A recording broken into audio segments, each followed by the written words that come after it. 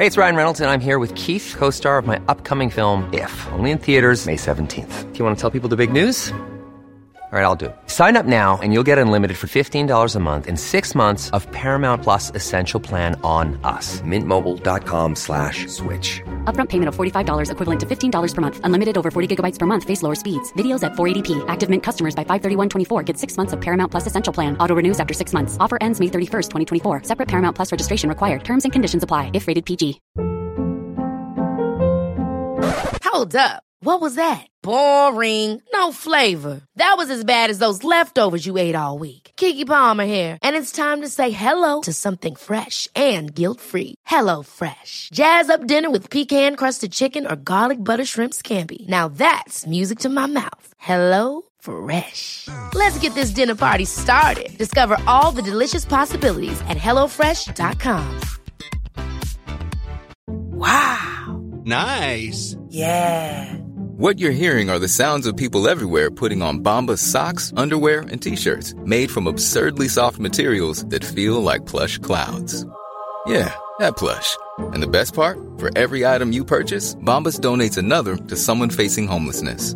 Bombas. Big comfort for everyone. Go to bombas.com/ACAST and use code ACAST for 20% off your first purchase. That's bombas.com/ACAST. Code ACAST. This is the World Cup on Caught Offside. Ronaldo! Oh, it's come on, God! Ronaldo! Brazil are in front! It's Ronaldo! And Donovan has scored! Oh, can you believe this? Go, go, USA! In it for Kurtza! And Germany are the champions of the world. It's Mbappe! Oh, my word! Now, here are your hosts, Andrew and JJ. Oh, yes! Caught Offside from just outside of New York City and from an apartment in Brooklyn, New York. Andrew Gunling, JJ Devaney. We have our final, and it's gorgeous. What's up, brother? It's a beautiful final. It's a final that some of us in our maybe weaker moments were thinking, hey, wouldn't it be great if Morocco made the final? No. This is the best final. Now, if Morocco had made the final, would I still be excited? Absolutely. Of course. Or Croatia, indeed, for that matter. But we've got the final. It's a marquee final. It's the big hitters. I mean, it's a final where it's just like, sometimes you get these finals where the storylines just write themselves. Like, you don't even have to do any work. You know, Messi in his last World Cup, going against the defending champion. Mbappe trying to inherit the crown of, world's greatest player from this guy that he's going to be going up against who happens to be his teammate at club level. Like, it's just like, they're everywhere. Deschamps, not really respected as a manager, but going for the first back-to-back World Cup since Brazil in 58 and 62. It's gorgeous. It's absolutely gorgeous. So we're going to spend the next, I don't know, however long we feel like being here, talking about how we got to this final with these two teams in the semifinals. Also, JJ, I'm very excited about this. I mean, when I say one of our favorite people, I say it all the time, but I mean, if the Caught Offside OGs will know, going all the way back to the beginning, Jeff Carlisle was maybe our first guest. He was really early on. No. Our first guest was Hope Solo. That's not true. It is true. I'm sorry. It's not. And unfortunately, there's no way of proving it because I can't find the original episodes. The first month doesn't exist. Are they in the Smithsonian? They should be. But at any rate, this is a long-winded way of saying that he's going to join us in a little bit because there's just, obviously there's still the Reina stuff that we're kind of, we picked through it the other night. If you haven't had a chance, we did a YouTube exclusive. So check out the Caught Offside YouTube page, subscribe, like as well. All those things help. Leave your comments calling us shills for the big Berhalter conspiracy. Whatever, do that too. Yeah, whatever it takes to get you there. If that's what you need to do, go for it. But so we gave our thoughts the other night on the YouTube session about the Reina Berhalter situation. But we wanted to speak to somebody who's been entrenched, who's been around this team, who knows these guys and what they're all about. So Jeff is going to join us a little bit to share his thoughts on that and then kind of just give the pulse of the World Cup as a whole, what this tournament, how it'll be remembered for the U.S., where he stands or where things stand in general with Berhalter, and what it was like being there in Qatar. So it's called putting a bow on the U.S. side of the World Cup. Exactly right. So that should be a great conversation. I've been looking forward to that for a while, and we're appreciative. He just got home recently. He's probably still wiped, but he not too wiped to join us, which is super cool of him. We appreciate it very much. So that's coming up in a bit. But JJ, let's talk about the semifinals. I guess we'll start with the more recent one, the one that is still most fresh in people's minds. France advancing past Morocco. I'll start with this. My only regret, ultimately, Morocco advancing to the final, like you said, it would have been really cool.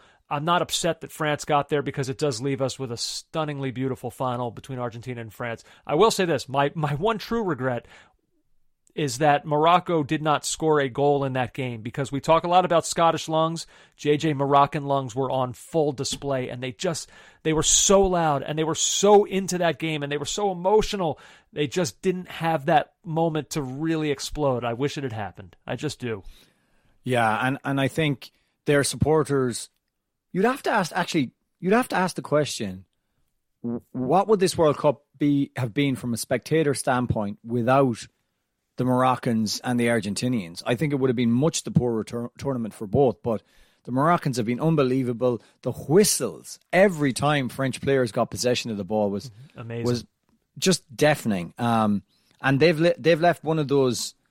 So I think every country, or not every country, it doesn't always happen, but there's some countries that leave a little mark on a World Cup, and they're generally a minnow. So in 1990, it was Cameroon, or for some people, the Republic of Ireland, got to the quarterfinal, played this unique brand of football. And then in 1994, you could say maybe Sweden getting all the way to the semi-final. That was something special, something different. And this is one of those tournaments where you'll remember a famous run by Morocco. And they really enhanced the tournament. And coming into this game, they'd only conceded one goal, and it was an own goal. Like they were truly a fantastically well organized team. But we'll get to more of that, I suppose. Well, you want to start with the Morocco stuff, because we'll go with maybe the legacy that they'll leave behind from this tournament, and then we'll get into France, who went on and actually won this game. It's interesting. So this was just the third non-UEFA or CONMEBOL team to reach a semifinal. Can you name the other two? Non-UEFA or CONMEBOL to reach a semi-final. Yeah. No, go on. South Korea in 2002. Oh, yeah. And then 1930, JJ, that's right, the United States of America. Now, the format of that was very different. I feel like there should be an asterisk, but the U.S. Was that the World Cup where we sold FIFA 10,000 tons of grain from Iowa, and that got us into the semi-final? There are genuinely wild stories about that World Cup. Go online and you can find some. I think there was one with a manager who accidentally chloroformed himself during a match and had to be revived. Like, there are bizarre, wild stories. The Egyptian team, I think, missed. There were a bunch of teams crossing the Atlantic that were going to take a steamship together to get to the World Cup. The Egyptians were late and missed it, and therefore just didn't participate. That was it. I mean, like, the stories of that World Cup are they're truly amazing. But yeah, the U.S. are part of that threesome. Pretty amazing. Yeah. But so I wonder now about the legacy of this Moroccan side, because it's just so interesting to me that we've had great African teams of the past. We've talked about Senegal, Cameroon, Nigeria. You could throw Ivory Coast in there, the Drogba years. Ghana has certainly had some good runs in World Cups. But in the end, it's Morocco that now carries this mantle of being the first African nation to reach a semifinal. And you can't say it's not appropriate. I mean, we want to talk about golden generations. Look up and down that roster. I mean, this is a really impressive team. And so, I mean, if you want to go really big picture with legacy stuff, Morocco has tried and failed 5 times to host a World Cup. They're a part now of the 2030 bidding process. And I just wonder if there will be maybe a stronger appetite to give them a chance, even if it's some kind of joint bid. There's been talks of Tunisia and Algeria. Well, who knows? We'll see. That the decision on that isn't made until 2024, so we're still a couple years away.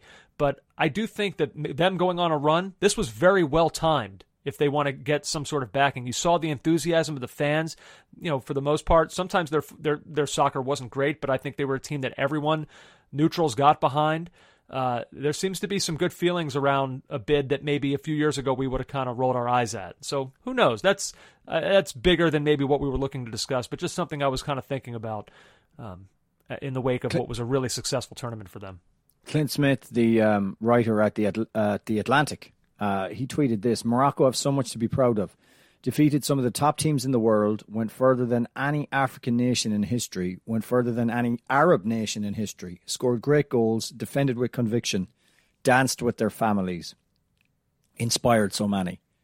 And I think that is their legacy. I mean, look at the teams they took on and beat in the knockout stage. They had a wild group to get through. Yeah, they drew with Croatia and beat Belgium. They did it. Then they come out and they've got like Spain. Handle Spain. Handle Portugal. Well, and they beat Spain. It went to penalties, but I get what you're saying. I mean, they handled them. There's no two ways about it. Spain couldn't play through them. They couldn't do anything. They're a triumph for organisation, a little bit of flashy play. But this game, if we want to go to the game against France, Andrew, there was one thing that I touched on in the last podcast, and it was just a theme of the Spanish game and a theme of the Portuguese game. As good as Morocco were, there was this overwhelming sense, even more than the US, that I got with them, that they were never going to, like, say, for example, against Portugal, where that game is tight. Portugal are pouring people forward and Morocco have chances on the break, and they put these quick moves together. Once they got anywhere close to that box or inside that box, they fell apart. Oh, it felt very US to me. Yeah, but I think it was even worse than the malaise in the penalty box that the US have. I think it was even more defined. And today it really, really kind of hurt them. And I mean, they dominated possession against the French. Like, who would have dreamt that? I suppose against Didier Deschamps' France, that's kind of what he wants. That's how they play. Like, they have a style. Yeah, I think but we even understand this. Like, this is, it's still Morocco though. But I went through the chances, and there was the shinned bicycle kick aside, which was their best chance of the game. No. Well, I mean, late in the game was decided, but I guess in the 94th minute they had that ball pinging around in the box that somehow didn't go in. It felt like it was headed for the net, but it didn't. I think that 3 moves in the second half. They had the Attili Ala run where it ends up being cut out by a brilliant piece of defending by Kanate, because that ball's coming right through to Ziyech, I think, right in front of the goal. Yeah, and that's 1-1. That's right.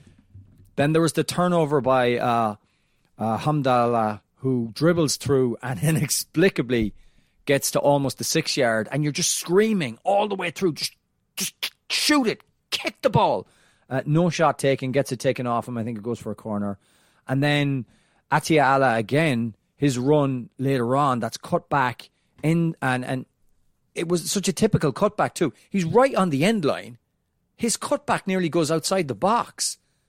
This is Morocco, a version to the goal. The ball comes back in, and it's Hamad Allah again, and I don't know how he doesn't get a connection on it. He connects with his knee, and it's cleared away from in front of the goal. It's like they had really, really good chances, but the crucial thing for me in this game, Andrew, was if France were going to make sure that the Moroccans couldn't get comfortable, that was make sure first, don't let them score first, and second, score first yourself. And they did that. They did it very early on. 5th minute, Teo Hernandez on a move. I know you've mentioned his name several times throughout the tournament. There's been a spotlight, of course, on Mbappe, but I mean, if we're going to talk about like the unsung hero of this tournament, Antoine Griezmann has to be it. He set up that first goal incredibly with the turn. There was a little bit of pinging around to the ball, and Teo Hernandez, I don't want to take credit away from him. The distance that he was able to get his leg up in the air on top of that ball to knock it back into the ground, it was really impressive stuff. Very difficult. I mean, you had Mbappe in the box. The deflection is just it pops up in the air. Now, I thought I was just being typical me, finding fault with the keeper. And then I put it out there and I said, I'm probably being harsh. brilliant finish by Theo Hernandez, which it was. But when the ball hops up and hangs for that long, Bono's got to do better, Andrew. You know? He's got to say again, to the ball, it's with or without you. It's with or without you. You know? Did you get the link there? No? Bono. You too. Yeah. I get it. What do you want? You want confetti? What do you need? A laugh track? I'll give you whatever you want. Yeah, I thought seriously though. I thought he needed to try and be aggressive, make a play on it. Maybe there's a part of him that's a bit. They're all goalkeepers now are a bit shell shocked by an incident we'll talk about in the Argentina-Holland game, which I'm not sure that they should really be shell shocked by, but maybe perhaps the goalkeeper's special treatment is crumbling before our eyes. The empire of well-treated goalkeepers is falling apart. But a really, really good goal. But in the lead up to it, can I just say, Morocco did one thing that they never did against Spain and they never did against Portugal. And I can't remember who it was. Our listeners will chime in. Someone jumps the gun. Someone tries to win a ball, nip in front of Griezmann and get it when they didn't need to. You keep your shape, you hold your position, you push him back infield. And he tries to win it. And it's a sharp turn from Griezmann, who's been, like, honestly, probably the player of the tournament. And he's gone. And that's it. And that's the difference. That little bit maybe of mental fatigue or tiredness. And that's it. It should also be mentioned that Morocco started the game with two players who were not fit. Roman Saiz had to go off in the middle of the first half. And then the fullback, Muzare, had to come off as well, who wasn't 100%. He came off at halftime. And an additional player who was originally, who was it? Aguerd was listed in the starting 11 and wound up removed beforehand. Broke down in the warm-up. So, like, and just to contrast now, because we're talking about this game as if it was a game of equals. Rabiot is in his sickbed in some kind of quarantine scenario, and they don't want to let him out, so they bring in Fofana, who, okay, I didn't feel that Fofana and Toumani really worked that well, but okay, whatever. But look at centre-back. They're able to bring in Konate, who is arguably a better player than Upamecano, and certainly I thought was tonight. You know, that's levels. Morocco just don't have that. JJ, we have to talk about this. What's going on with France right now? This is incredible.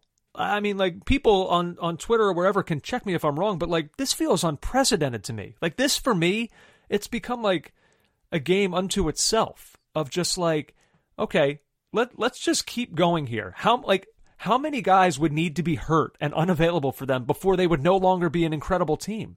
This is madness with the names. Like, you could almost field like a separate starting 11 that could contend to win this World Cup of guys who are French who weren't available today.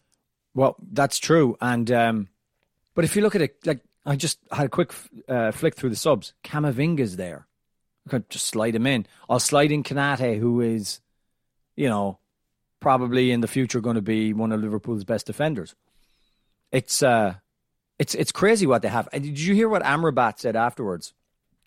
He was interviewed and he said, look, he was asked about the French. He said, look, they could put out 2 teams in this tournament. Easily. And yeah. 3. That's not including the injured.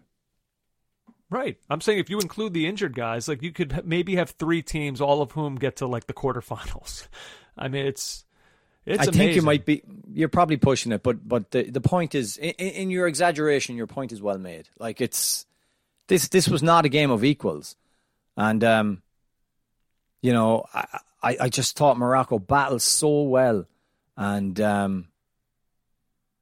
they were really good tonight. But France, in their very French World Cup way, did enough. Yep. And then they added the second. Again, I mean, we talked about Griezmann setting up the first, and Mbappe playing a huge role in the second. So good with the ball at his feet, just intricately kind of dancing between defenders. Again, took a little bit of luck as the ball was deflected, but then tucked home for the second. And that was, look, there was always a chance. There was still maybe enough time left for Morocco to get back into it. But again, to make another U.S. parallel, goal scoring in this tournament, for whatever success Morocco have had, it hasn't necessarily been at that end of the pitch. It's just they've defended very well, and they've scored timely goals. Like against Spain, they were able to force penalties and win there thanks to some incredible goalkeeping. So it was, once that second one went in, it felt like it was always kind of going to be a bridge too far, and the clock was striking midnight on this Cinderella story. There was one interesting thing I think tactically from the game, and I want to give credit to Deschamps for doing it. If you remember in the second half, I think it was just inside the second half, Mbappe takes off and Amrabat comes out of the centre to go with him, and Mbappe just absolutely toasts him, cuts it back to no one, right? The second time he goes to do that, Amrabat goes in, and no, I didn't think it was a foul, but it was dangerous because he's gone with 2 feet. And he cleans the ball and cleans Mbappe as well in the act of doing so. And after a little bit of this and seeing Mbappe get stamped on, it was like Deschamps made a really clever decision. And he said, let's take Mbappe out of the wing side, out of the firing line, play him a bit more central, bring Thuram on, have him go up and down the left and take the abuse and kind of, look after my star striker a little bit. Another thing that a lot of journalists who were at the game saw, and I don't think I noticed it as much, and I really don't know why I missed it.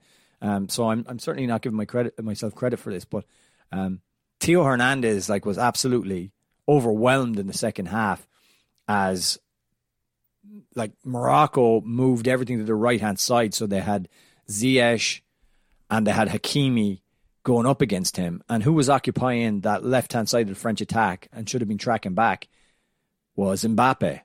And I think it was Gavin Cooney of the 42 described it as, an exquisite unwillingness to track back. It really is something. To get to that level of demigod player where you're not helping you, not doing it. And he will run back and stand there, all right, but he's not putting himself about. He knows what his role is, and it is just so clearly not to get involved in anything that might be described as the work element. Again, to go back to it, I guess they can get away with that because Griezmann, in his new role, he's doing that. He's getting, it felt like he was back in the box, defending, clearing balls. You're so right. You're so right. He's become a box-to-box midfielder in some ways. Yes. Yeah, I'm so impressed with what he's done in this tournament. It's really been something.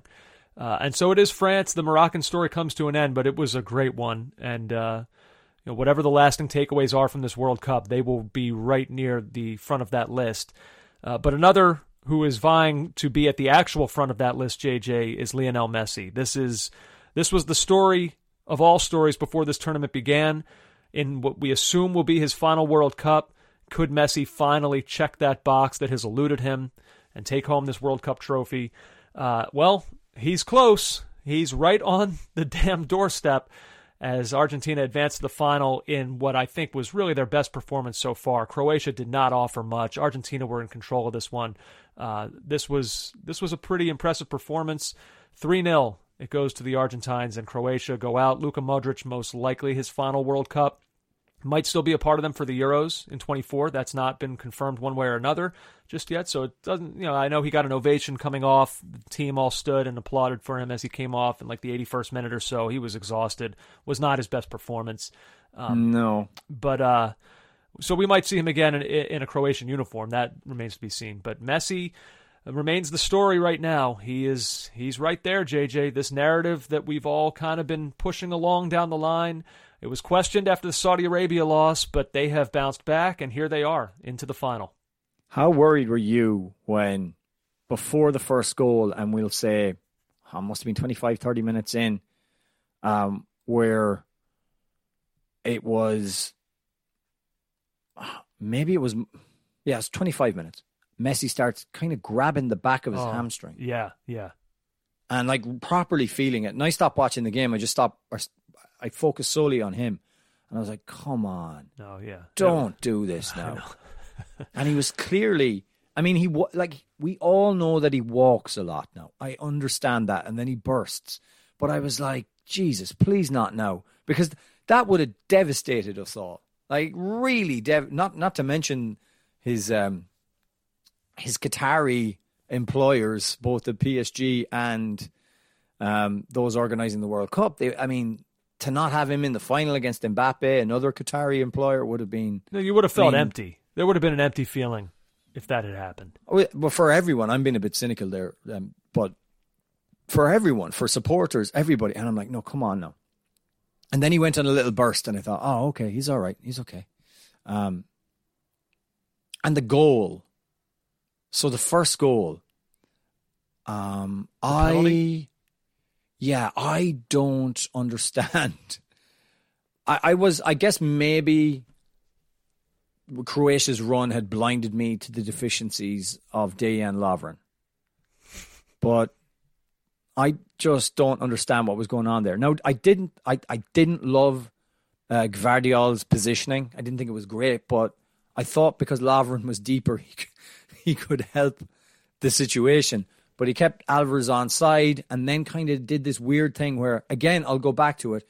You know, if you don't play FIFA a lot and you have a marked player and he's your player and suddenly he's running in a direction you don't want, and you're like, oh, why is he going there? Yeah. That's how I felt with Lovren. It's like, what are you doing? Oh, no.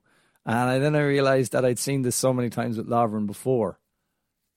The self-proclaimed greatest defender in the world at the last tournament, mind you. Yeah, he said that. Look, anyway, he had some kind of a brain fart, lost his mind, and Alvarez is in. And there is no point wasting people's time about the penalty. It's a penalty. Yeah. Now, you did text me and you said, how do you feel about that one? Well, because I understand there's a controversial nature to it because it's one that, I don't know, you don't usually see it look like when a guy gets the shot off and then the contact comes, you don't usually see that given. I think this one is different because like you can call it a shot, but Alvarez potentially still could have gotten to that ball. I don't think he would have. There was a covering defender there that I don't think Alvarez would have been able to beat, but there's still some uncertainty as to whether or not he would have been able to impact the play. And so he was, with the ball still in play, he was tackled. I was fine with that. So in Qatar, the ITV studio, Gary Neville, Roy Keane, Ian Wright, to a man, said it wasn't a penalty. Really? And then Peter Walton, who was their referee and expert, who was in another studio analysing it, who was 100% right, exactly explained that it's a penalty. And he also made the point, which I thought of, but he put it better. If that happens out the field, say in midfield, a guy flicks it beyond another fella and is clattered into by an opposition player, it's a free kick. And if it happens in the box, it's a penalty. And it was stunning. It was trending at half time. Was that these guys? Someone did something very, very clever, Andrew, on Twitter. I think it was Sounds of Football podcast. So they ran the commentary. They ran the studio analysis of Keane, Wright, and Neville on ITV, and then instead of splicing in the Alvarez Croatian goalkeeper incident, they spliced in Battiston being taken out by Schumacher in 84. Was it 84? 82. Where he just he broke his jaw, knocked him unconscious, and he had to be taken to hospital. Like Battiston comes out and just goes, I'm not going for the ball, boom, and hits him. And they spliced that in instead. It's so funny when you watch it. But yeah, Peter Walton stood his ground and then we were treated to that goal. Then again, Croatia are caught out because don't forget, in both goals, Croatia are the ones in the opposition on the attack, really. And I thought Croatia for the first 30 minutes were really good. I thought they were going to make it tough. Well, maybe not really good, but I thought it was going to be a much tighter game. And then Alvarez scores the best goal you're likely to see. It's a great way of putting it. Yeah. Because it's a lengthy run, so the momentum of it builds as he's going, but the ball was pinged around how many times? The fact that he managed to keep control of it through each deflection was really impressive, and then the finish itself was impressive. But when you watch it on the replay, it's just you don't get this far without a little bit of luck, and there was certainly a whole bunch of it on that one. Juranovic should have cleared it twice. I think it played back off him twice, and then poor old Sosa, who people would think has had a really good tournament. Now he's on the highlight reel for 2 of the best goals of the tournament, for the Alvarez goal there, and falling over, being bullied out of it by Neymar for his goal. Now, he did get his revenge, but it's just, he's posterized twice in big games, and ball goes in the net, and the game is over then, really, isn't it? Felt like it. It felt like it. Croatia, just, I don't know. I'm trying to think back on their really quality chances, and there's not many to pick from. And then in the second half, the icing on the cake, quick throw in, and Messi just, again, like, you forget sometimes how fast he is. Because like you said, he does walk a lot, but these short bursts where suddenly he just takes off with the ball at his feet, but then he stops. It's just like the hesitation, the stutter steps. You think he's going one way, he spins back around and just creates something from nothing. And there's it's amazing Alvarez to finish it for his second. Right, and I don't think Gvardiol, who, again, oh my God, going into this game, the name on everyone's lips, like if you were picking your 11, how many people had like Gvardiol and Saiss at centre-back? Like he was so good. But Messi gets it, megs him the first time, goes round him. Messi realises, I'm not going to burst past him with pace. He'll probably catch up to me. Cuts back again, cuts again, takes him out of it, goes to the end line, megs him. For the cutback actually megs Gvardiol, and Alvarez just taps home. And Andrew, that's an iconic moment. This is how it sounded from someone recording it in the stands. And you've probably seen the camera video of it. It's gone viral a billion times. But this is how it sounds. And you can almost, from the crowd, in your mind's eye, if you've seen the video, tell what Messi is doing by the sounds.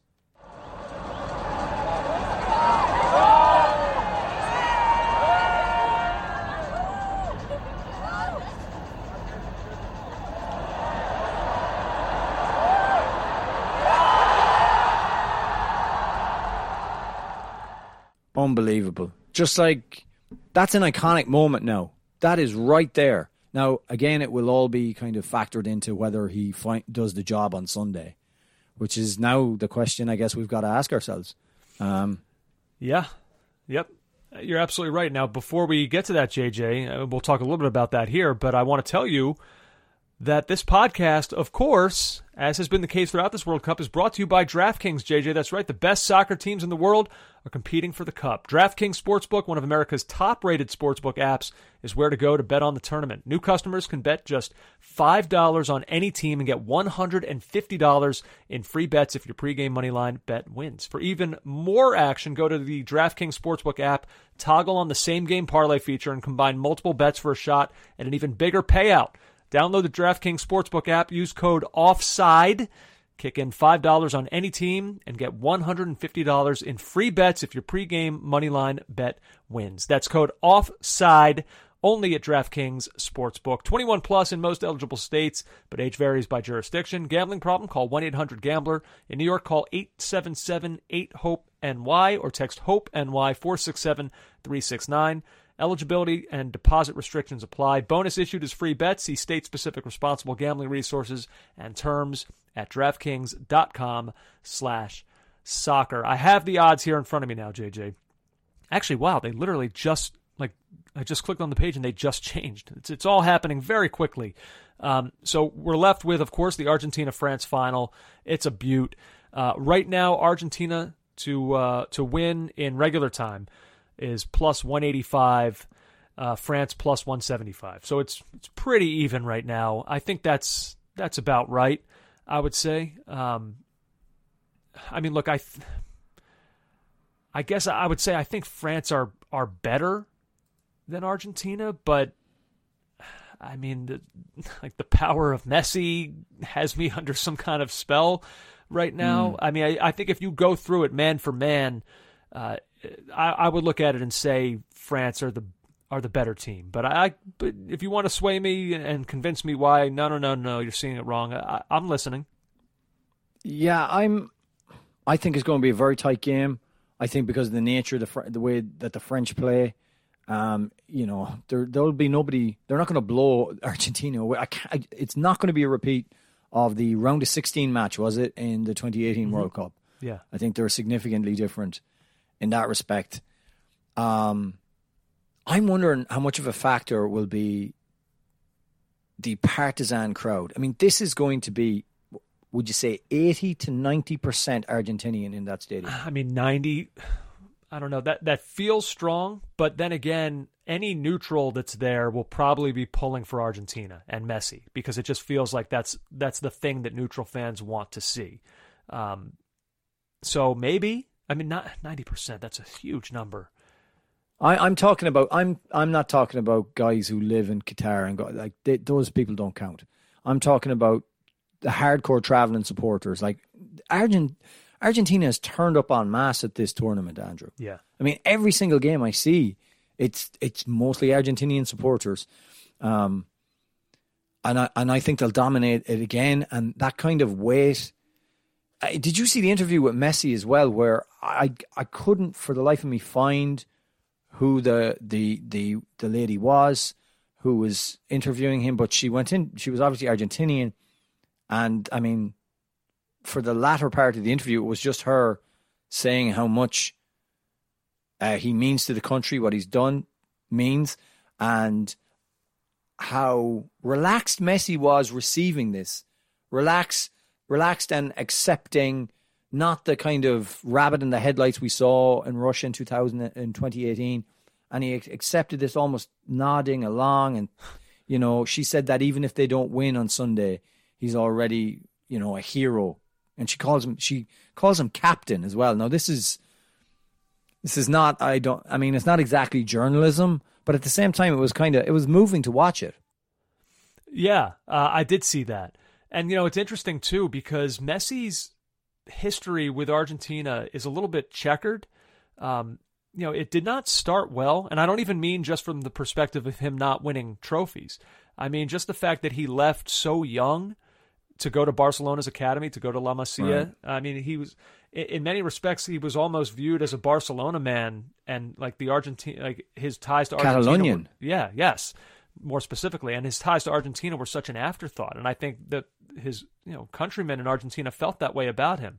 I don't know if resentfulness is quite the word, that might be too strong, but I feel like this godlike figure, maybe it's always existed in certain circles, but I feel like that's almost been a later emergence for him with his country. I think maybe in the last 2 years. I know there was no supporters at the Copa America final in 21, but it did mean a lot for them to get that over the line and get that done. But Tim Vickery has been talking on other podcasts. I think it was on Off the Ball, and he says Messi is become Argentinian now. He's got this, like, look at the way he went up to. And again, I'm engaging in football stereotypes here, people. I'm not engaging in xenophobic commentary Disclaimer or anything received. like that. Just to make sure. But Tim was saying he's become Argentinian, and like there is that more kind of aggressive side to him on the field, like the way he dealt with Wout Weghorst, like in the middle of an interview. Like the interviewer had to say, "Tranquilo, Leo, tranquilo," to him, while he's like calling Weghorst a fool. Keep run along, fool. That kind of sense. Right. The way he went up and faced off to Van Gaal. Yeah. I mean, it was literally like, two Barca guys going head to head. Yeah. But there was no need for it. Like ordinarily Messi wouldn't have done that. And that was in victory. So he's got like, he's feeling himself in a very Argentinian way. Well, you are a monster. You know what I mean. I'm kidding. No, it's brought out like a mean streak in him. Like, No, I mean an aggression and a passion that like now he's not, like, he was so quiet for, again, and I'm paraphrasing Tim here too. He's been so quiet for all of his career. Now he's mouthy. And I think he's been unleashed a bit. I don't know. There's an edge now. I feel like somewhere out there, Diego Simeone is watching and just thinking, yes. Yeah, but we can think of so many of them. Like, they were Argentinian players, like, even Ortega, even the skillful ones, Ortega, Maradona, Riquelme, Batistuta, they all, like Simeone, like you said, they all had an edge. They all had a little something about them. Yeah. And he has that, where he was definitely much more quieter and introspective. And now we're seeing kind of a bad boy. Yeah. Yeah, it's an interesting look on him. JJ, I'm going to look this up just to be sure, but I believe I saw that with Argentina advancing to the final, it will be the first time that an MLS player has reached the World Cup final in Thiago Almeida for Argentina. Oh, yeah? Yep. So there's a little more history. I'm always looking for those American angles, although he is not American, but it is the league in this country. So Don Garber is going to have a big tweet. Big tweet. Yeah, he'll be welcomed back with a parade and all that. That's the Argentina side. I just want to mention something about the French side, too, before we move on and talk with Jeff Carlisle and put a bow on the U.S. in the World Cup. But I mentioned this before. Look, obviously there's a lot of intrigue. Mbappe, the game that he's going to have. I've talked about Griezmann. Just the fact that France are going for 2 in a row. But specifically, I'm just fascinated by Deschamps and the way he's perceived. Because it just feels like there's this Berhalterian view of him in some ways, where like results, and obviously this is a much larger scale. Deschamps has a World Cup to his name. Berhalter has a Gold Cup. So I understand that the parallels are not exact, but like there is sort of with Deschamps a little bit of like a results be damned sort of feel about him. He's got a World Cup, but people think that France, with all the talent they have, it could look so much better than it does, that it could be so much more dominant sometimes than it is. And yet, like, he's probably the favorite right now to repeat and do a thing that I think only 3 other managers have even done to this point and gotten to 2 consecutive World Cup finals. I mean, like, this is rarefied air that he's in now. Never mind the fact that he captained a team who also won a World Cup. Like, at some point, you kind of have to look at this guy and say, like, he's a born winner.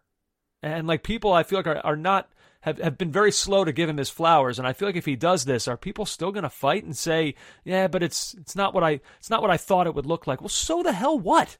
If he's got 2 World Cups to his, then he did it right.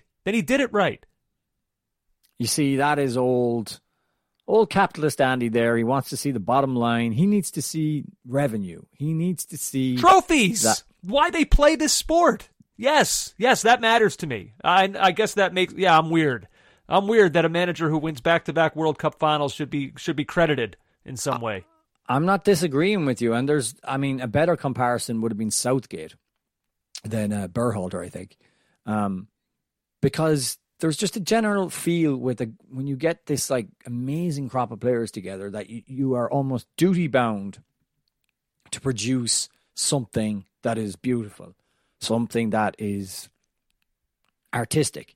And he's gotten them to the final of Euro 2016, won the World Cup in 2018, and now they're back in another World Cup, and it's hard to argue with that. And the artistry and the beauty comes in the flashes of greatness from Griezmann, and particularly from Mbappe, but everything else is a little bit more functional, a little bit more cautious, and a little bit more compact. Yeah, I mean, we've spoken about this. But you've said before about international football being set up to play that way. This is how you win now, I think, in the international game. And look, sports are cyclical. So, in 10 years, things may change, and maybe the game will open up a lot. But right now, we're in this moment where I feel like if you look at the teams that are successful, this is kind of the style that they play. See if they can get an early lead, set up shop, defend, bite you on the counterattack. I just think a lot of these teams in the international game right now, they're not together enough to really practice enough and get chemistry down where they can just become this intricate machine, that can break down stout defenses. And I think that this is the most effective way of winning. And maybe it's not always going to look as beautiful as you want it to look. There's still certain teams that are maybe capable of doing it. But JJ, how many times are we going to talk about Brazil? Okay, they refuse to play that way. Talk to me when they get past the quarterfinals as a favorite in this tournament. They're the favorite every time this tournament rolls around. They can't get past the quarterfinals. And the one time they did, they got flattened at home 7-1 since 2002. So Like, I think we just have to, we can hate on Southgate, hate on Deschamps, but at a certain point we have to say, look, this is, right now, in this moment, this is what winning football looks like. And if you don't like it, that's kind of on you. But if you want to win, this is the style in the international game. So I'm fascinated if they can do it again. I really am. I'm so looking forward to Sunday. And we got the third and fourth place playoff on Saturday, which I think. I mean, I was reading a little bit about that from the Moroccan perspective, and they are still. It's not the game they wanted to be in, but there are still people there who say it would mean the world to them to go out with a win and finish third in this tournament. Yeah, and I mean, it would be absolutely just stunning. But I wonder, I mean, they're the walking wounded right now, so yeah. I wonder will they be able to rally? But then again, Croatia, they've experienced their fair share of football too in the tournament. So, but yeah, I'm getting to that point where I'm like getting nostalgic already about the tournament. The group stage feels like a lifetime away. I know. The quarterfinals were so compelling, and now there's just gaps, such long gaps between games. You sound like what I sounded like after the first week of the tournament when I was already stressed about it ending. See, I made peace with it a while ago. I'm good now. As a kid, I would watch the tape. So I would record. I had this thing of recording every goal at the World Cup. So I did it for USA 94. I did it for France 98. I did it for Euro 2000, right? And I was too old in 2002. I was like, I can't keep doing this. And after that, those tapes would sustain me. I would watch them on a loop. And I watched the goals. I even used to watch the way the ball would nestle in the net. So what would happen was you'd never get the goal live because you're watching it. You don't know when it's going to go in. But I would press record the minute the ball hit the back of the net. So I'd have all these goals on replay. I think that's the end of them? No, like the replay from all the different angles of the goal. All right. So but that's where I got this weird kinks I have about, nets. And the rotations of the ball. It's all making sense. And grass. All that stuff came from and I'd have replays also of, maybe I'd record the last 15 minutes of a game I was really into. Yeah. And I'd have replays of guys coming up and I could tell you what boots they were wearing. You talk about Morocco, I remember Chipo and Hadji wearing those Puma King boots. They were red and they were green. It was just, it's amazing. And all this stuff sticks with me, and now I'm feeling like that child, that boy, at the end of this tournament. It's amazing.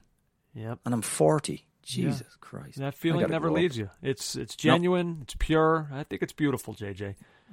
Thank you. Where are you going to watch this one? Don't know. What are we going to do recording-wise? That will dictate, because I can't go out and get tanked and then come on the podcast and go, you know what, Andrew? I don't like you. I don't like anything you do. My plan was for us to record immediately after the game. Okay, well then I'm watching it probably close to home. Okay, so that's my thought. But I would like to have either we go YouTube live stream, perhaps, or like we did after the U.S. games. I think a World Cup final dictates that sort of action. And don't worry, we'll double publish the live stream as well. Yeah. Although you should join us for that just to watch me and Andrew. Sure. I'll be at my parents' house again. So I'll be in my little basement area. Yeah, it's a little Hanukkah party. Come on, that's all right. The bunker. Yeah, I'll be down there. I can't wait though. I mean, you're right. This is going to be so much fun. This is a beautiful final. It really is. I'm extremely excited for it. This tournament's been so good. I guess sometime next week we'll have to do some kind of retrospective on just like our favorite moments from this tournament, our winners, our losers, all that kind of stuff throughout the course. We got to get to Jeff. Month. Jeff is waiting in the green room. He's eating all the canapes and champagne. Is it champagne too? In our green room, yeah. Oh, okay. Since we become a business. Well, yeah. We are now marked. Elon has marked us as a business on Twitter. Oh, so that's what the gold check is versus the blue ones. Okay. Yeah. Interesting. All right. I guess that was an important thing to do. I don't know. Whatever. But yeah, so let's go to it now. I mean, we've obviously done a lot, JJ, over the last few days. It's really been the last several months on the U.S. men's national team. And kind of at the end now. Like, the cycle is really done. They've obviously been out of the tournament. We had the news cycle of the Gio Reyna, Greg Berhalter stuff, and now it feels like players have gone back to their club teams, and we kind of recede back into the darkness, but not yet. Not yet. We still need to put an exclamation mark. We got one more leadership summit. One more leadership summit. Let's hope there's many more. I mean, we need more leaks. Clearly, this is where you go for news to leak, is leadership summits. But we put an exclamation mark on the U.S. coverage in the best way that we possibly can to talk with one of our favorite guys who was over there covering the U.S. from ESPN FC, Jeff Carlisle, back on the show. Jeff, what's up, man? How are you? I'm doing well, guys. How are you? We're good. We're happy to talk to you and kind of go through this bit by bit. Before we do, though, I don't want to start on a sad note, but I did want to ask you, before we even get into the World Cup stuff, Grant Wahl, Jeff. I mean, you and Grant have been on this beat for a long time. It was stunning news to those of us who knew Grant a little bit. You knew him quite well. I guess I'm just curious how you took the news, how you're handling this. Yeah, I mean, I had just gotten back to the United States on Friday, and it's a 15, 16-hour flight direct from Doha to San Francisco, and I mean, I got back home and I was exhausted, and finally about 4:00, I just told my wife, I got to go to sleep. I mean, I got to get some rest, and then she woke me up about 3 hours later to ask me if I'd seen the article about Grant, and I was like, what are you talking about? And so I got out my phone and I saw the news, and I'm still wrapping my head around it. I mean, I still can't quite believe that this has happened to a guy so young, so vibrant, full of energy and ideas, and it just shakes you to your core. And I don't even consider myself someone to have known Grant that well. I mean, we lived on opposite coasts, but I mean, anytime we were at an event together, we would stop and chat and have the occasional meal. And we did get stuck in St. Vincent, I remember, during the 2018 cycle, because our flight got delayed. Well, actually, we were in the air. We had to turn around, and then they delayed us by 24 hours. So I was with Grant and his wife, Celine, during that layover, extended layover, I guess. And so we got to know each other quite well, in that period. But I mean, so sad. I mean, it's just not right. I mean, again, he had so much more to give, I think. And I mean, the thing that will always strike me was just his generosity in terms of praising the work of other journalists who cover the sport.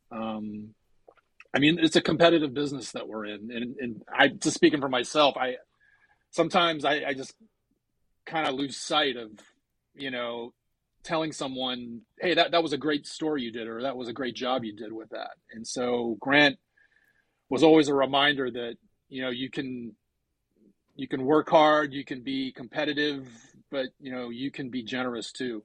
And I mean, that's kind of what I'll take away from knowing Grant. And, I'm making mental notes to myself to praise others and call them out and help others, when the opportunity arises. So, I mean, there's so many lessons that we can learn from Grant, and it's just awful that he was taken from us so soon.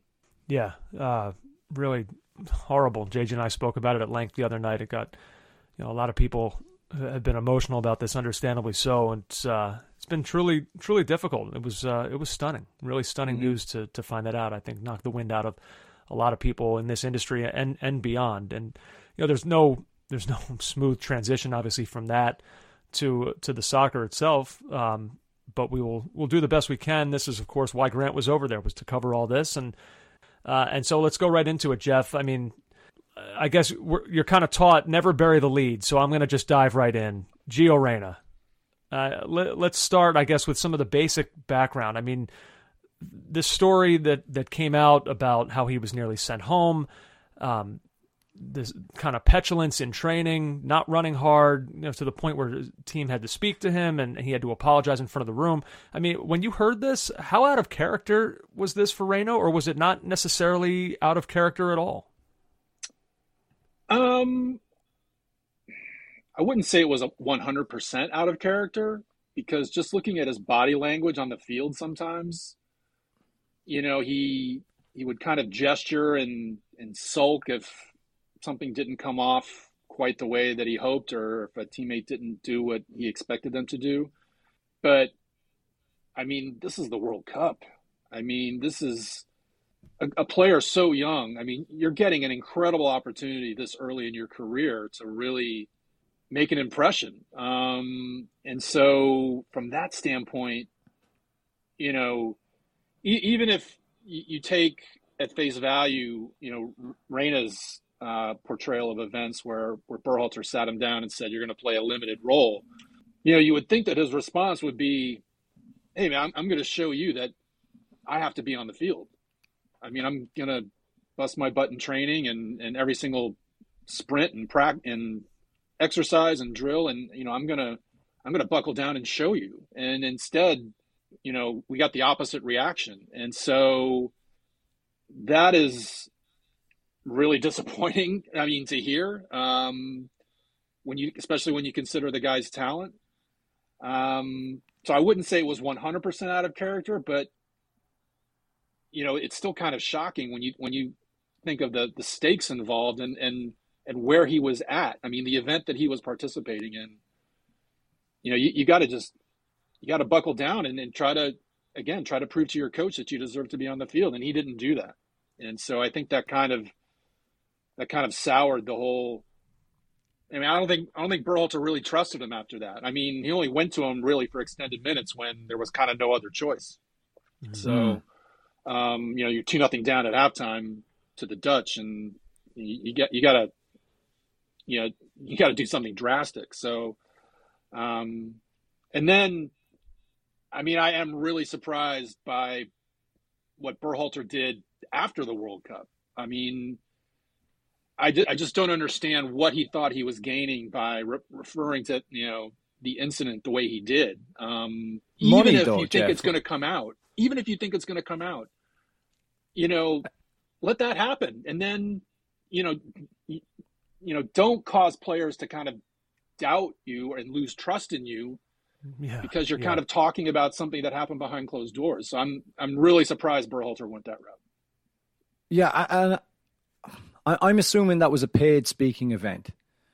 And as I said to Andrew on the last podcast, I said, look, he's in a room with people who are either wanting to gain knowledge or are captains of industry themselves, and they're here for this moral leadership. So he's asked for an example. He's going to go to the recent World Cup example. He should never have put himself in the position where he had to talk about that, because in fairness to Reyna, like, it should have been done. When Reyna says, I thought I was forgiven, I mean, surely that is the point where it's done and you don't tell tales out of school. Do we know what US Soccer's reaction is? Not to Reyna per se, but to Berhalter speaking at that event? I'm assuming that it happened with their blessing, because, US Soccer tried to get the message out that the conversation, his words at that conference were off the record. Now, I mean, that kind of takes a leap of faith. I mean, a huge leap of faith. I mean, because these are not journalists. These, they're not going to feel as beholden to those words as, a CEO or, like you said, a captain of industry. I mean, they're just not.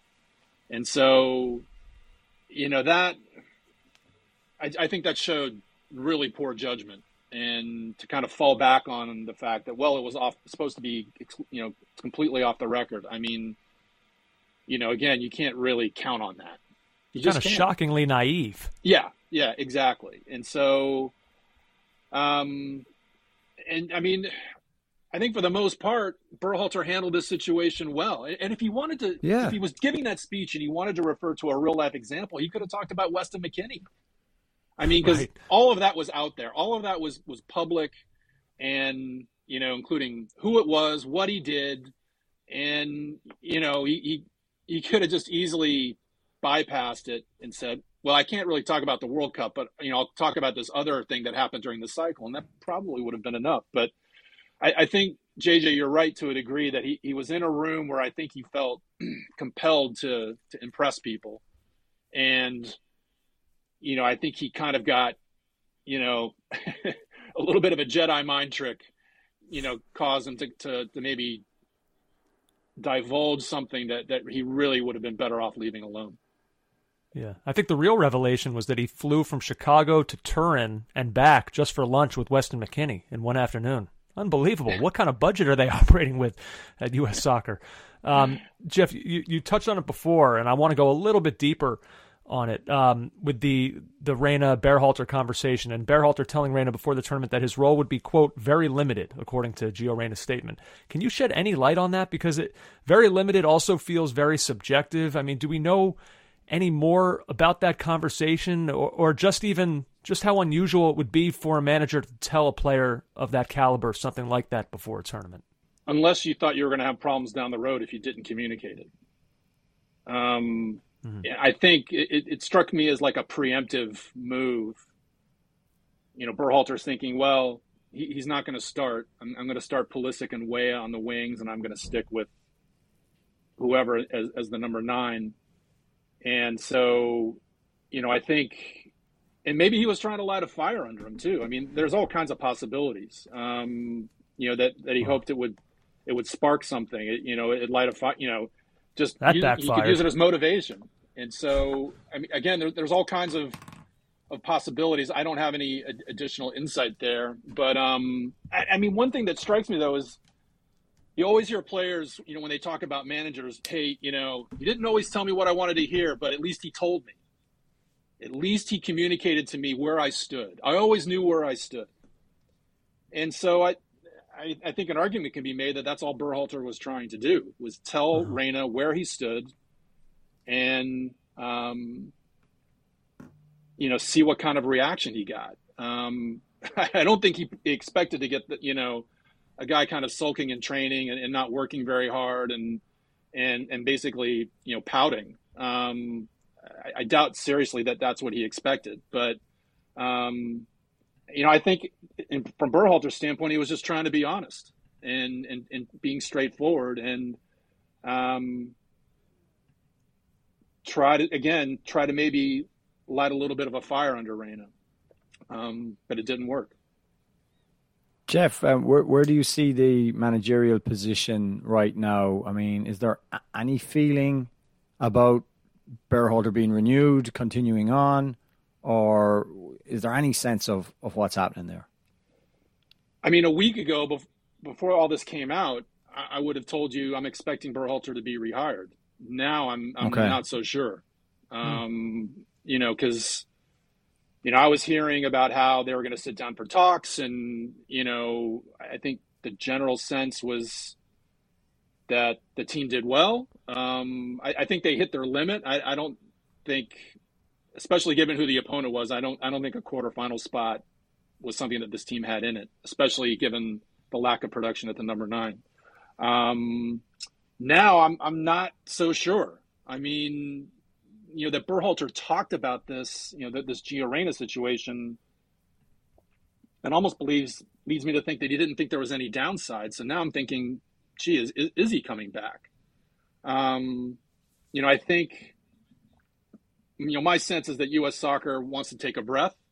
And, I think especially when some of the reporting that I did around it, in terms of, hey, they're poised to sit down and try to hash this out. But Berhalter also has ambitions of coaching in Europe. The extent to which those options are available, I mean, it's kind of tough. It's in the middle of the season, so it's not like there's a bunch of openings, at the moment. But yeah, I went from feeling pretty certain that he was going to come back to now not really being sure at all. I will say, personally, I'm not a fan of second cycles. I mean, and listen, I get the stats at this World Cup where, what was it, 5 out of 7 or 6 out of 8 of the quarterfinalists were managers who were on their second cycle. For whatever reason, it has not worked out well for the U.S. at all. I mean, Bradley didn't make it. Klinsmann didn't make it. Arena made it through the 2006, but that cycle was, finished in disappointment. And so, I just do think that the message does get stale. And I think it's going to be a real challenge in terms of, what are you going to do for the first 2 years? There's likely, I say likely, not going to be World Cup qualifying. They're not going to play any qualifiers. I'm hearing the talk about Copa America like everybody else. I think that would be a great competition for the U.S. to participate in, and would make up for, the lack of qualifiers. But there's a special kind of pressure that happens in World Cup qualifying, and the fact that will likely not be there. How is a manager going to fill the days? How are they going to fill up their time? It can't just be phone calls and friendlies. I think that's going to be difficult. And so we'll see. We'll see how it goes. But like I said, I'm not really a fan of the second cycle. I don't think it would be necessarily a bad thing if they got a fresh voice in there, but who would take it? Who's a candidate where it's worth it for U.S. soccer to kind of part ways with Greg Berhalter? Yes, I've heard Pep Guardiola, but that's supposedly not realistic? For another couple of years. And again, I think I don't know that the job is that attractive if you don't have a steady stream of competitive games coming along. So, sorry, the Nations League doesn't do it for me. I don't think it would do it for a lot of managers. No. So again, we'll have to see how it goes down. But feels like another call to Dave Sarakin is coming down the pike. Yeah, well, there's two friendlies at the end of January against Serbia and Colombia, I think, and so someone's got to take the reins. And Luchi Gonzalez, one of his assistants, is already taking over San Jose, so he's not going to be available. Who does that leave? So it's who knows? Maybe they hit upon some kind of temporary arrangement where Berhalter runs the show for that month. But again, that just feels awkward to me without getting this situation settled. So it's take a breath, but don't wait too long. I think the USSF probably wants to get this figured out. Yeah, certainly. Jeff, one of the things that Greg Berhalter, that he has spoken about repeatedly, and that I think he mentioned also in the leadership summit that also came out, is that the big message that he's been trying to hammer home with this team over the last few years really is trying to get them to change the way the world views American soccer. So here we are now. The World Cup is over. They performed. They got out of the group. Did they in any way achieve that? I think that depends on what your time horizon is. If your time horizon is 4 years ago, then definitely. I think that was the absolute nadir of the program, just the absolute low point. And so I think, Berhalter deserves some credit for rebuilding this team. You can call it easy, but these guys still had to perform at their clubs. And he proved to be very adept at recruiting dual nationals, whether it was Serginho Dest or Yunus Musa. Ricardo Pepi was in play there for a while. So I think he did really well in that regard. I think he probably changed the perception a little bit if your time horizon is longer. It just seems like every World Cup, when the U.S. gets eliminated, we showed the world that we're changing, and we showed the world this, we showed the world that. I remember it in Brazil. I remember Jurgen Klinsmann talking about how people didn't know we could play like this. That was a bit of salesmanship on the part of Klinsmann, I would say. I think there was a little bit more meat on the bone this time around to kind of hang your hat on, because I think the U.S. did possess the ball well. I think, tactically they started these games prepared. They were on the front foot to start a lot of these games.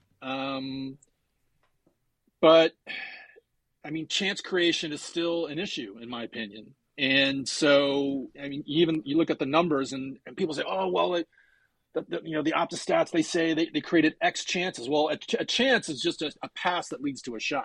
I mean, there's a little, you have to kind of put it in context. And so, to me, this team did not create enough quality chances. And that's really always been a real sore point for the U.S. And this team did not have goal scorers. I mean, you look at the 2010 team with Landon Donovan and Clint Dempsey, those were 2 goal scorers.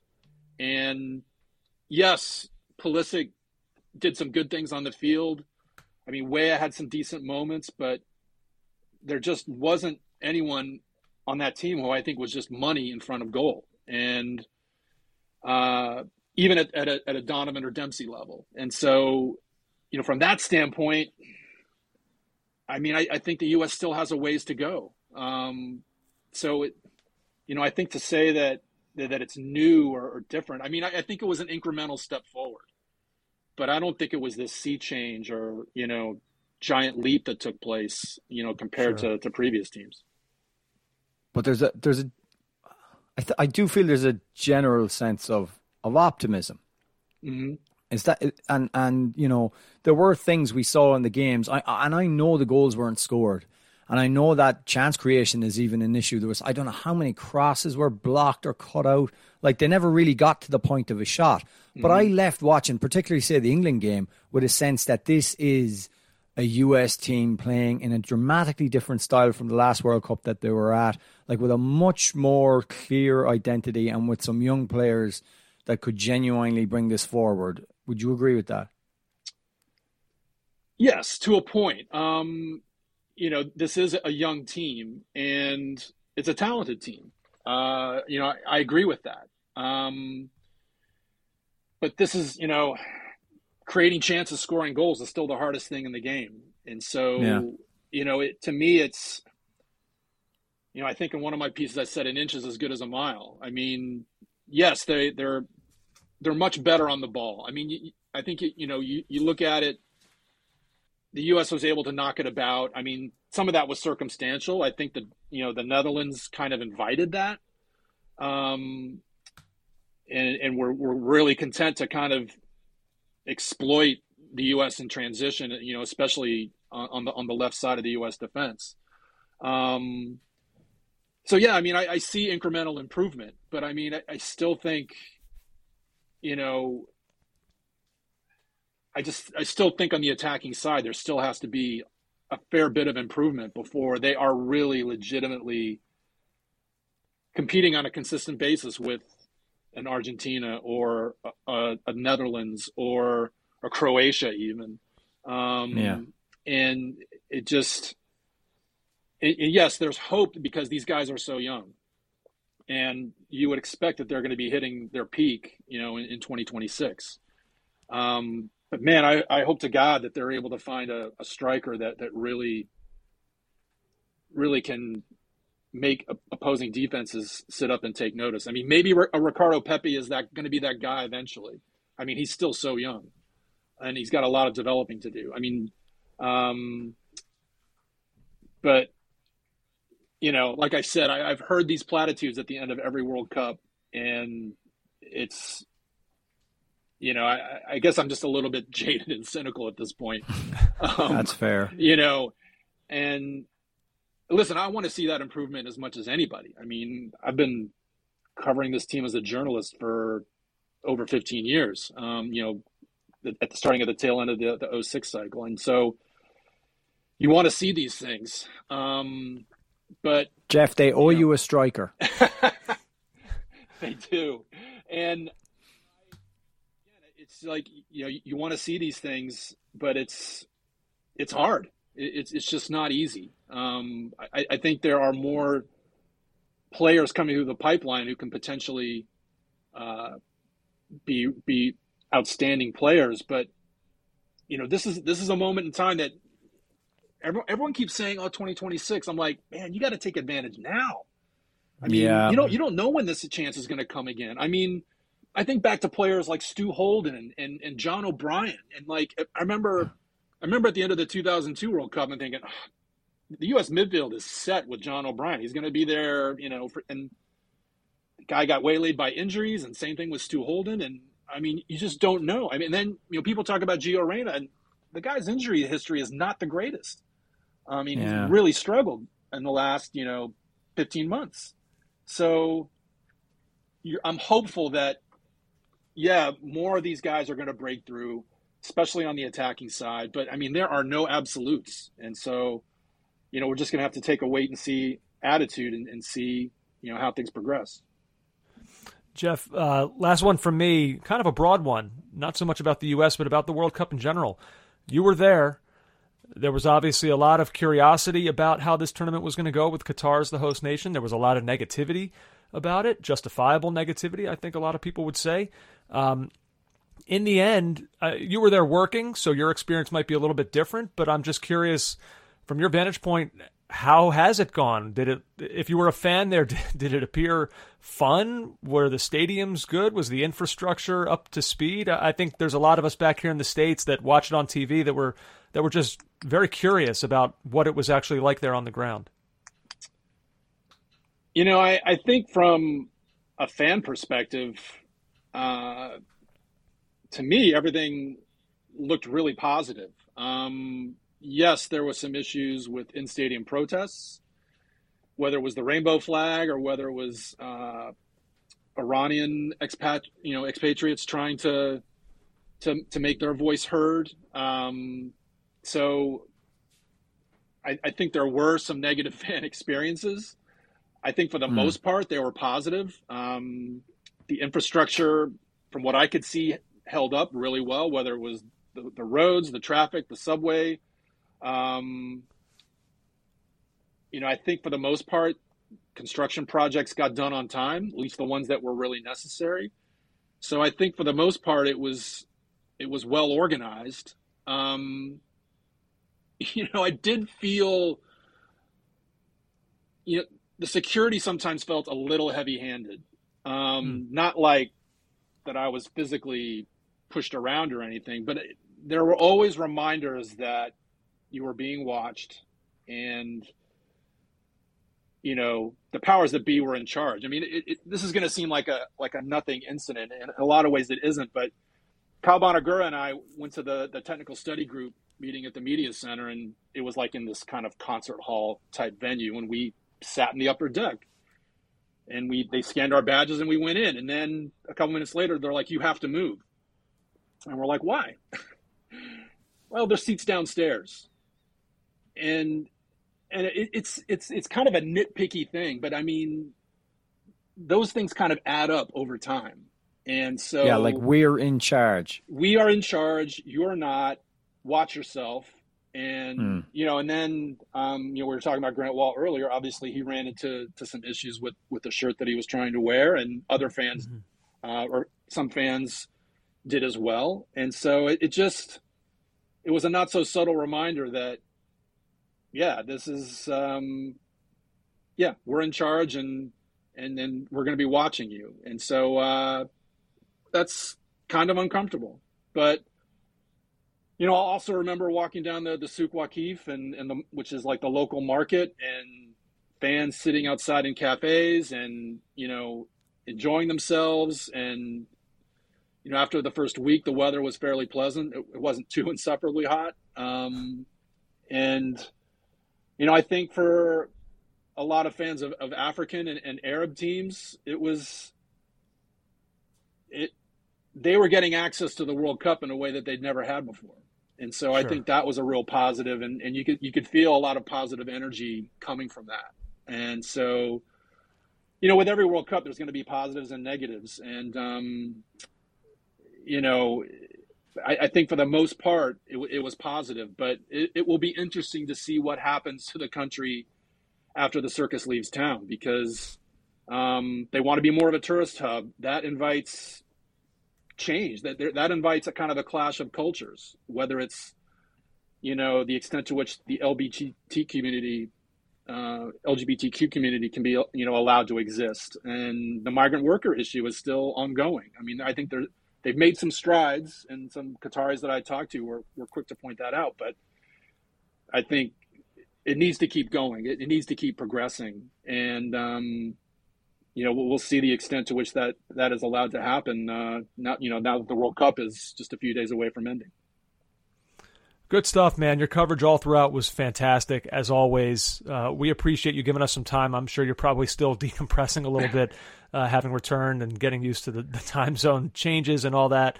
Can't thank you enough, Jeff. I'm sure we're going to be keeping a keen eye, of course, on the U.S. managerial search or rehiring or whatever it turns out to be, and we'll be in touch with you as that continues to play itself out. Thanks again, man. Anytime, guys. Oh, Jeff giving me that feeling of validation, Andrew. Because we are of a shared mind about Berhalter going to that leadership conference and talking about that. We got by the way, the comments on YouTube for the piece we did, people should go and listen to our actual thoughts about the whole thing. They're on YouTube. Go there, endure the ads. The ads aren't that bad, guys. And just watch us talk about this. But what's interesting for me about it was that someone left a comment, all right? He disagreed with us. That's fine. Sure. He goes, I would tell everybody to go and listen to Total Soccer Show. They had a much more balanced, or I think he used balanced or whatever, opinion about the thing. As if we were like crushingly down on Berhalter and like elevating Reina up or whatever. And it's amazing. When I read the comments back sometimes, and I love that people comment because that means people are engaging, but it's amazing what people think you've said. Wait, that was the takeaway, that we crushed Berhalter and praised Reina? No, well, I think I can't remember now, but first of all, don't like Total Soccer Show is great. I'm under no illusions that people listen to other podcasts, but like you should go and listen to them. Listen, you listen to us for our opinion. You don't like our opinion, critique our opinion. But, don't start trying to pit us against some other podcast, all right? You little twerp. That annoyed me. But even just some other comments too. It's like, I remember David Bowie, and I'm not comparing us to the music of David Bowie, but he said this thing about once you put music out there, he said, then it's up for everybody else to interpret. They will take whatever meaning out of it, even if it's not what you meant. They'll find it becomes theirs, their own. And I guess that's the same with podcasts. I thought we just talked about it. Yeah, you don't have to justify it. Whatever. I'm fine with it. I don't know. I didn't feel biased one way or another. I don't know. That it was kind of a stream of consciousness of just like we had all just kind of learned about these revelations, and we were just sort of voicing our thought process as we were kind of thinking our way through it. People can judge us, I guess. I don't know. We're just kind of feeling our way around through like a weird story. Ultimately, feedback's good, and but like, yeah, that one kind of just annoyed me. It was the YouTube comments can be a dark place, JJ. I don't know that I'm ready to venture through there. I like the Reddit space. Twitter every once in a while, sure, but you want to get into YouTube comments? Have at it. That's where I leave you. No, these were fine mostly. 100%. No, all of them were fine, actually. Even that one by the Senior Twerp. They were all fine. But yeah, go and listen to our commentary on it, or watch our commentary, or whatever you need to do. JJ, I'm tapped out. This was a lot. So am I. 2 semifinals, more USMNT decompression. This was so much. I guess I leave you with this. We got to make a prediction. That's part of the rules of all this. I don't know. God. I don't know that I have logic to back this up. It's just how I feel right now. I'm not giving you reasons. It's just how I feel. 2-1 Argentina. I was going to say exactly the same thing, so that's exactly how I feel. All right. Well, there you have it. It's but the by the official way, position of this podcast. That's not based on much, and in fact, wouldn't shock you if France ran away with it, but sure. Won the game. But just wouldn't. It's just where my head is at. I don't know. I can't explain it. Just a feeling. Sometimes today you feel Argentinian. Thank you, Johnny. Hey, this was fun, my friend. Thanks again to Jeff Carlisle. JJ, to you I say... Check you later, phone boy. See you, man. Take care. You've been listening to the Caught Offside Soccer Podcast.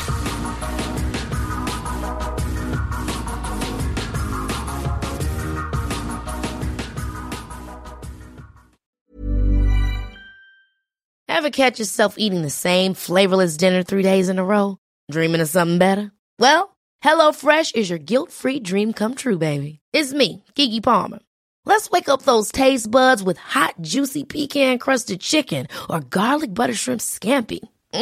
Hello Fresh. Stop dreaming of all the delicious possibilities and dig in at HelloFresh.com. Let's get this dinner party started.